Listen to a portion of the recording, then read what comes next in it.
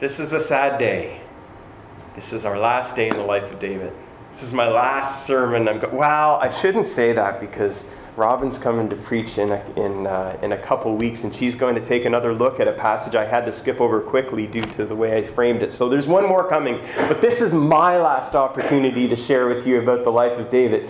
This is number 26 in our series.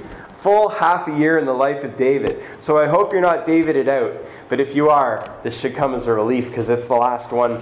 But before we get there, I wanted to share with you about one of my heroes, Sigurd Olson. Does anyone know who Sigurd Olson is? Dave, I thought what's that? An author. An author. Derek for the win. Dave, I thought of you when I brought this guy up. I think you'd resonate with him. He was born in Minnesota, and he was a naturalist. He spent his life trying to preserve the Boundary Waters Association in the States, Quetico in Canada, that whole canoeing area. And he wrote The Singing Wilderness, Runes of the North, Time and Place, Listening Point. These are some of my treasures. I love these books. In fact, when we go camping, we've been known to bring them and read them like devotionals. Like, what does Sigurd have to say today? Well, let's hope. There's just, he writes with this eye for wilderness and nature that's just so powerful and moving. I've always appreciated them, so I brought in my collection of Sigurd books. I left some at home, but those are his main ones. He was born in 1899 and he died in 82. So he was from the old school conservation. So when you read some of his tips about how to keep the wilderness pristine, doesn't quite come up to our standards today. My favorite advice is when he says, when you leave a campsite, make sure to keep it nice and clean, collect all the tin cans from all your food, put them in a bag and sink them in the middle of the lake. So that way they won't dirty the campsite. But that... We've matured a little bit in our understanding since then. But he had this cabin out in the wilderness. Actually, I have a picture of him. This is him. This is the man himself up in Ely, Minnesota and north. And he had this cabin that he describes how he made it in the Singing Wilderness. There's the cabin with his typewriter and that. And I find this part so moving. On January 13th of 1982, he passed away of a heart attack on a snowshoeing trip. He just decided to go out snowshoeing, and I thought that's a fine way to go. But he went out snowshoeing, and he passed away. And when they came back and they saw where he left from, this is the picture of what was on his typewriter. A new adventure is coming up, and I'm sure it'll be a good one. Isn't that amazing? He typed that and then went off on his final snowshoe. If he was to write that, a new adventure is coming up, and I'm sure it'll be a good one in the midpoint of his career, it would be a throwaway line. It wouldn't be that important. It wouldn't hold that resonance, right? It would be fine because he's a great author. But the fact that was his final words to anyone just holds this power, new adventures coming up. I'm sure it'll be a good one. We're going to read David's final words today. And I hope you receive them with that sort of, this is the last thing he had to say. He had aged to a ripe old age. He had ruled over Israel for 40 years. There had been palace intrigue. His health was failing. He continually people tried to take the throne from him. He finally set up Solomon on the throne. And as he's dying, he has his son Solomon with him, Bathsheba's son. Has Solomon with him and looks at him and says, Solomon, this is what I want you to know. So if you think of the entire life of David, everything he's been through, what would he pass on? What would you pass on to your children if you have children at the end of your life? If you lived the life of like David, what would you want to be passed on before you passed on? And so that's what we get today. And then we're going to consider how on earth he was a man after God's own heart. He said 4 things. The first is this. When David's time to die drew near, he charged his son Solomon, saying, I'm about to go the way of all the earth. It's a good way of putting it, eh? I'm about to go the way of all the earth. until Jesus, of course. Be strong, be courageous. Keep the charge of the Lord your God, walk in his ways, keep his statutes, his commandments, his ordinances, his testimonies, as is written in the law of Moses, so that you, Solomon, may prosper in all that you do, wherever you turn. Then the Lord will establish his word that he spoke concerning me. If your heirs take heed to their way, to walk before me in faithfulness, with all of their heart and with all of their soul, there shall not fail you a successor on the throne of Israel. Let's just leave that there. That's pretty good advice. I mean, I can't think of a much better way for a godly person in the Old Testament to exit this world than to look at your son in the eye and say, listen, follow God. That's what's important. In fact, it sounds like I love that he says, be strong and courageous. Do those words ring a bell? Does anyone remember them from anywhere in Scripture? Joshua, yeah. This is so amazing. When Moses, just before Israel went into the Promised Land, Moses climbed up on a mountain and died. And Joshua led the Israelites into the Promised Land, where he met a representative of the Lord who said, be strong and courageous. Well, why would Joshua need to hear that? Because Moses was gone. And now Joshua was the man. Joshua had to step up and fill the shoes of Moses. So God appeared to him and said, be strong and be very courageous.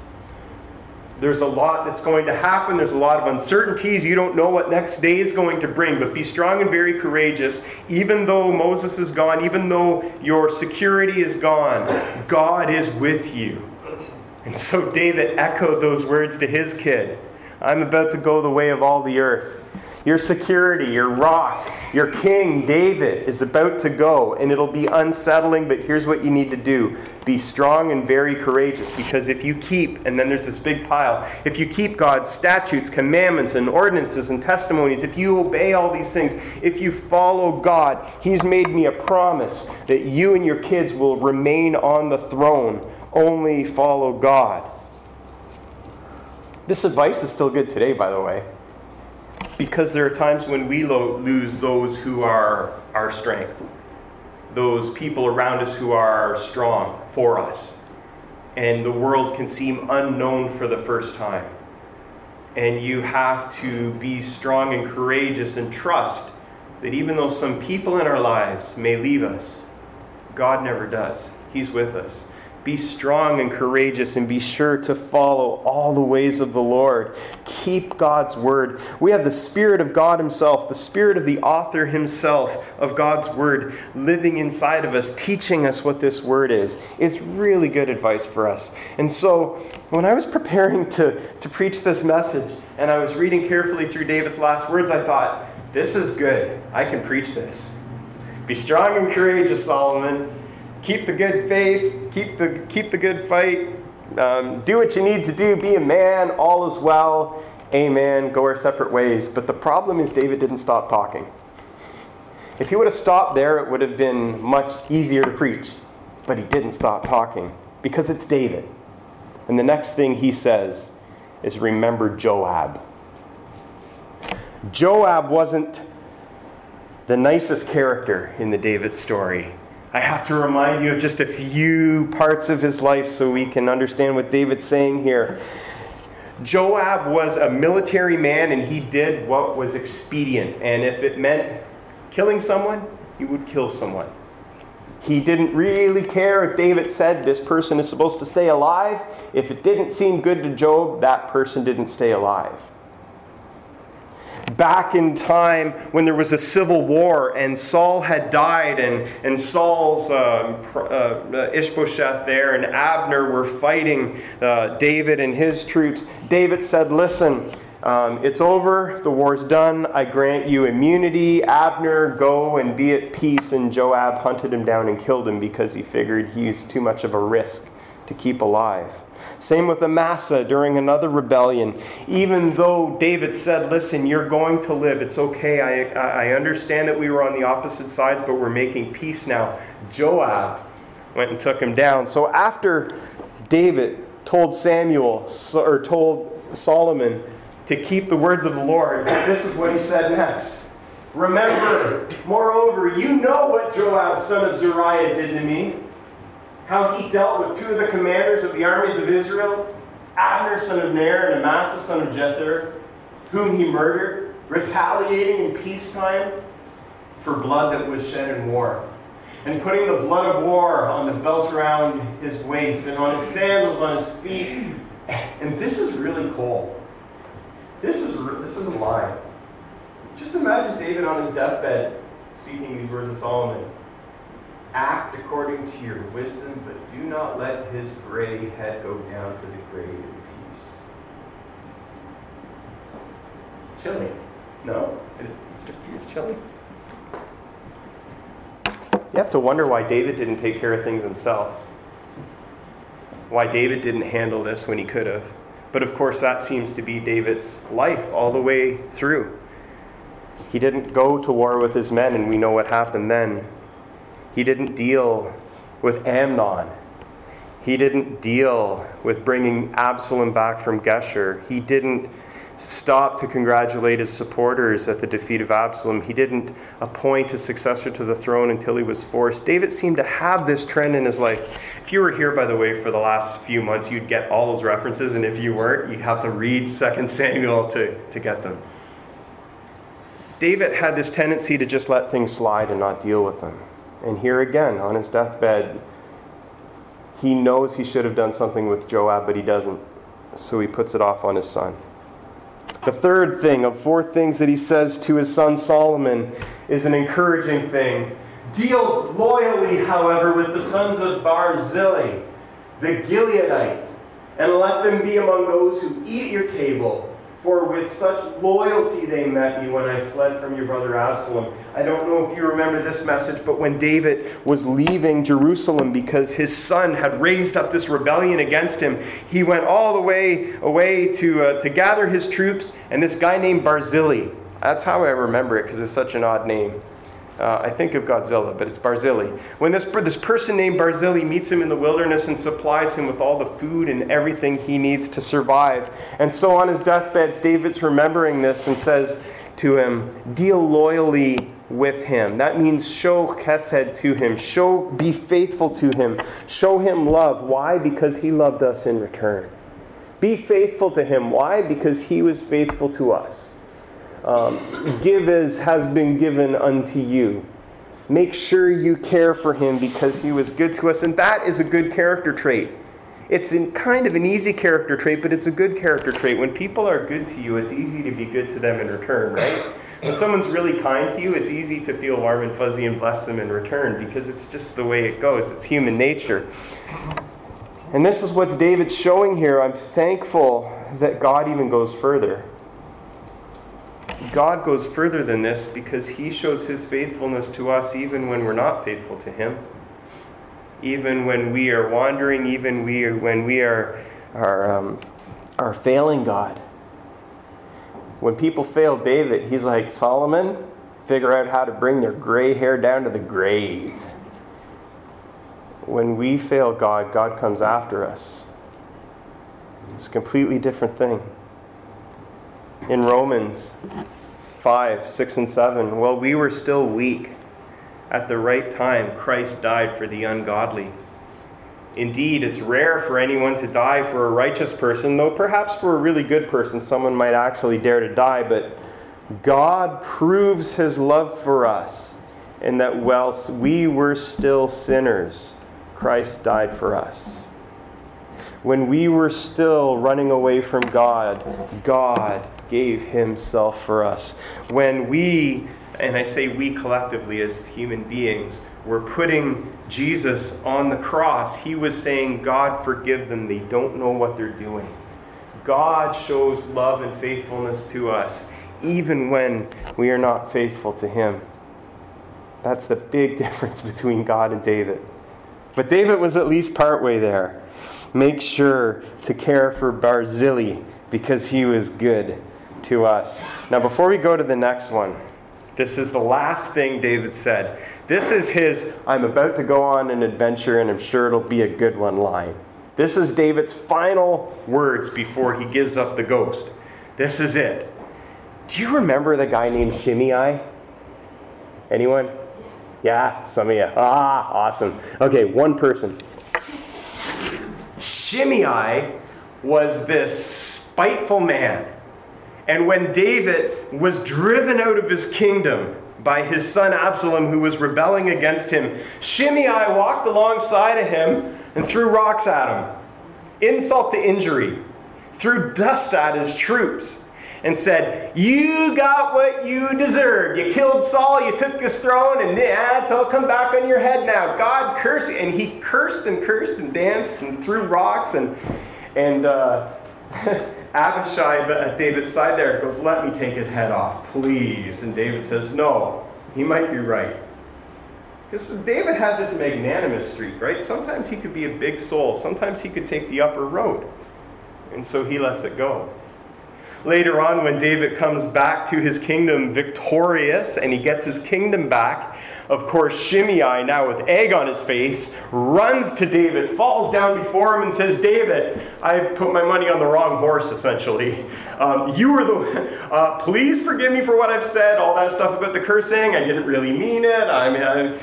Just overlook that, right? And Abishai goes, let me take his head off. And David said, no one's losing their head today. He's going to live. And when I preached that message here, I was struck by how magnanimous David was, by how generous he was, that when he was cursed by this little weasel man, Shimei, he was able to say, you know what, maybe there's some truth in what he's saying. And when Shimei came back and apologized and fell before him, David said, okay, let him live. Listen, he was wrong. And it showed us something of the character of David. Now here's the last thing he says to his son Solomon. There was also with you Shimei, son of Gera, the Benjaminite from Berim, who cursed me with a terrible curse on that day I went to Mahanaim. But when he came down to meet me at the Jordan, I swore to him by the Lord, I will not put you to death with the sword. I will not put you to death with the sword. Therefore, Solomon, don't hold him guiltless. You're a wise man. You know what you ought to do to him. You must bring his gray head down with blood to the grave. And David breathed his last. The word of the Lord. Doesn't that strike you as David was a hero? David had this opportunity to be magnanimous, to be gracious, to demonstrate the faithful love of God even when people were not faithful to him. But what's he do? On his deathbed, he's like, one more thing, Solomon. Shimei. I told God I wouldn't kill him. But you got to figure out a way to do it. Because I really wanted to die. And then he's out. Like I said, it would have been much easier if he had stopped talking after he said, be strong and courageous and follow all the ways of the Lord and all will be well with you. But he didn't. He kept talking. And this is what we learned about David. I don't know about you, but I knew David wasn't a shining example of godliness through his whole life. I knew about Bathsheba. I knew about the census he took. I knew about Uriah. I knew about his sins.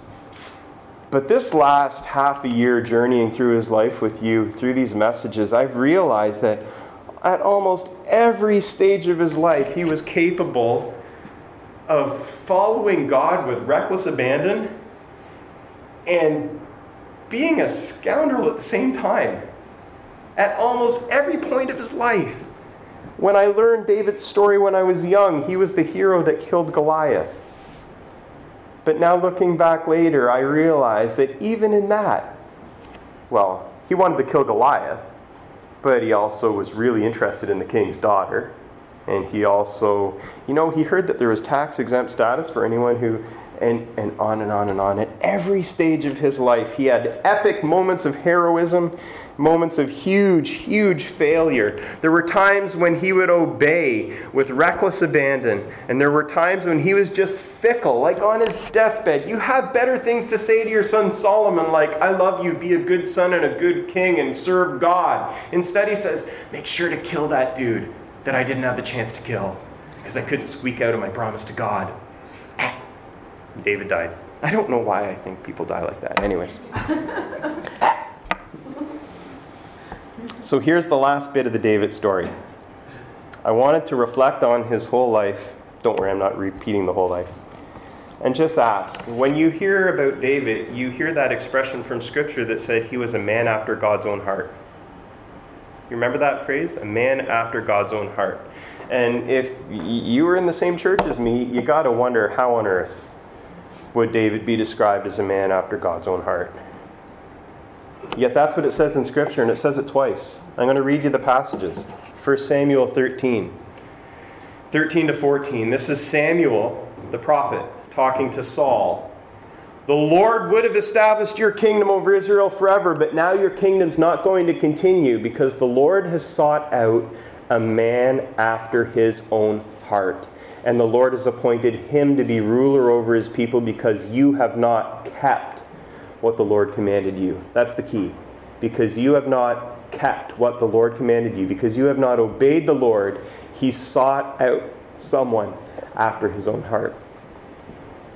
The other passage we have in Scripture that talks about this is actually from the New Testament. It was when Paul was preaching in Acts 13, 21 to 22. He's kind of giving the people the history of the Jewish people. And Paul says, then they asked for a king, and God gave them Saul, the son of Kish, a man from the tribe of Benjamin who reigned for 40 years. When he had removed him, he made David their king. In his testimony about him, he said, I have found David, son of Jesse, to be a man after my heart, who will carry out my wishes. Paul interprets it a little bit.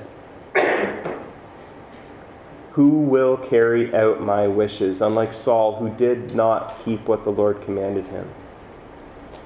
Well, the first thing I realized when I took some time to think this through a little more closely is when we hear a man after God's own heart, I don't know about you, but I falsely immediately think, oh, it was David's heart we're talking about. But it's not David's heart we're talking about. It's God's heart we're talking about. To be a man or a woman after God's own heart is not a reflection of your heart. It's a reflection of the heart you're seeking. David was seeking God's own heart here because his heart was fickle. He waffled. He was up and down. What does Jeremiah tell us? The heart is deceitfully wicked, and who can know it? We have moments of shining brilliance like David and moments of epic failure like David. If you've been a human for any length of time, you'll understand that. We're not disqualified from being a man or a woman after God's own heart because our heart waffles from time to time. It's God's heart that we're after. And I think the secret in all of this is in the actual doing of it, not the thinking of it. And what I mean by that is this. Have you ever had really good intentions to do something like invite people over for dinner? And you think, oh yeah, we got to get together. And then a month later, oh yeah, when are we getting together? And then a year later, yeah, we got to get together. You got to come over. You're nodding because we've all done this. I've done this. You have all these good intentions in your heart to have someone over to your place to get to know them a little bit better, but life just gets busy and you never make it a priority, and so then you move on to the next thing. And because we're talking about David's last words, if you were to pass away and someone was to eulogize you at your funeral, they probably wouldn't say, oh, that's Stephen. He really had good intentions. He really wanted to be hospitable. He's just such an awesome person. He always wished he could be the sort of person that would invite people over for dinner. It's not what you say. Well, you say something nice because he just passed away, but that's not what you say. When people reflect on your life, they don't reflect on your intentions. They reflect on your actions because what you do reveals your heart. And this is where David was a man after God's own heart. His heart was up and down and all over the place, but when push come to shove, he obeyed God. And when he failed God and God reminded him, he said, okay, you're right, and turned and obeyed God. And that's why, even though his heart was fickle, remember Joab, deal with him. Remember Shimei, you better take care of him, or so help me, I will haunt you from the grave. No, he didn't say that. His heart was fickle and up and down, but what else did he tell Solomon? Obey God. Obey his statutes, his commandments, his everything. Follow God. David was a man after God's own heart, not because his heart was right, because his heart was all over the place, but because when push came to shove, he obeyed God. And that should give you and I hope. I hope none of us have sinned as epically as David did in his life. If so, we need to have another plan to protect meeting and sort it out. But we all fail God. We all fall short of his grace. We all fall short of his perfection and his standards. It reminds me of the life of Johnny Cash. You know, when I think of David, I think he's like Johnny Cash. Johnny Cash had great intentions, but his heart was a little fickle. And he would go to a Billy Graham crusade in the 70s, and he would stand up on the stage and he would sing the gospel with Billy Graham. They'd be the 1-2 punch, Johnny and Billy. And then a couple months later, he would be on amphetamines, out of his mind, not knowing what to do next. And then the next time he had the opportunity, he was serving God again. And then he would fail. And then he would come back and serve God again. It seemed to be, if you've ever read a biography of Johnny Cash, he's one of my favorite musicians, you'll see that pattern in his life. And it's the same as David. He obeyed God, but then his heart just got fickle and weak. And he would fail. And God would say, David. And David would snap back and do what God had asked him to do. So there's hope for us, is what I'm saying. There is hope for us. No matter of where you think you are in your spiritual journey or in your life, you can be a woman or a man after God's own heart. It doesn't matter how many times you fail, how many times you don't think you're good enough, how many times your heart has been fickle and let you down.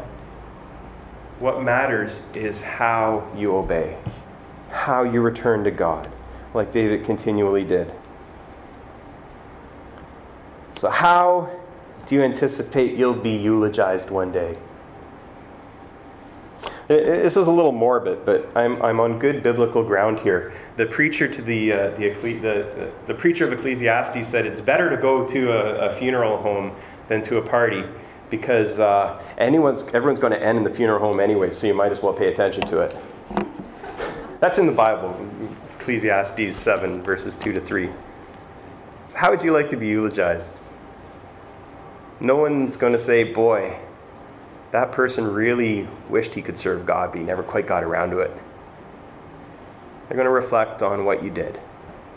What do your actions say about you? What does your life say about your intentions, your true intentions? A new adventure is coming up, and I'm sure it will be a good one. I hope this life of David has inspired you to be a man or a woman after God's own heart, to keep continually following after him, to be strong and courageous even though you're not sure if you're going to be able to do it, and just start doing it, to follow God and let your heart follow your actions, to actually I have one, to live so the preacher won't have to lie at your funeral. Invite the band back. We're going to close with This Is Amazing Grace. But let's pray. Our Father in heaven, thank you for the life of David. Thank you that he kept coming back to you no matter how many times he's failed. And I pray that you would grant us all that same resolve, that no matter how many times we feel like we failed you, Lord, don't let us give up. Don't quit on us, but show that grace that is just so amazing. You keep extending it to us even when we fail you. Keep drawing us back to you and make us the sort of people that constantly choose to return and obey you. Make us the sort of people that are fit to live the life of your kingdom on earth as it is in heaven. To show mercy and love to the people around us, whether they deserve it or not. Lord, help us to avoid some of the blatant fickleness of David, and to really care for our enemies, care for even the people who don't care too much for us. Help us to grow in you. And may we start this adventure, or continue this adventure, as soon as we leave this building. Pray all this in Jesus' name. Amen.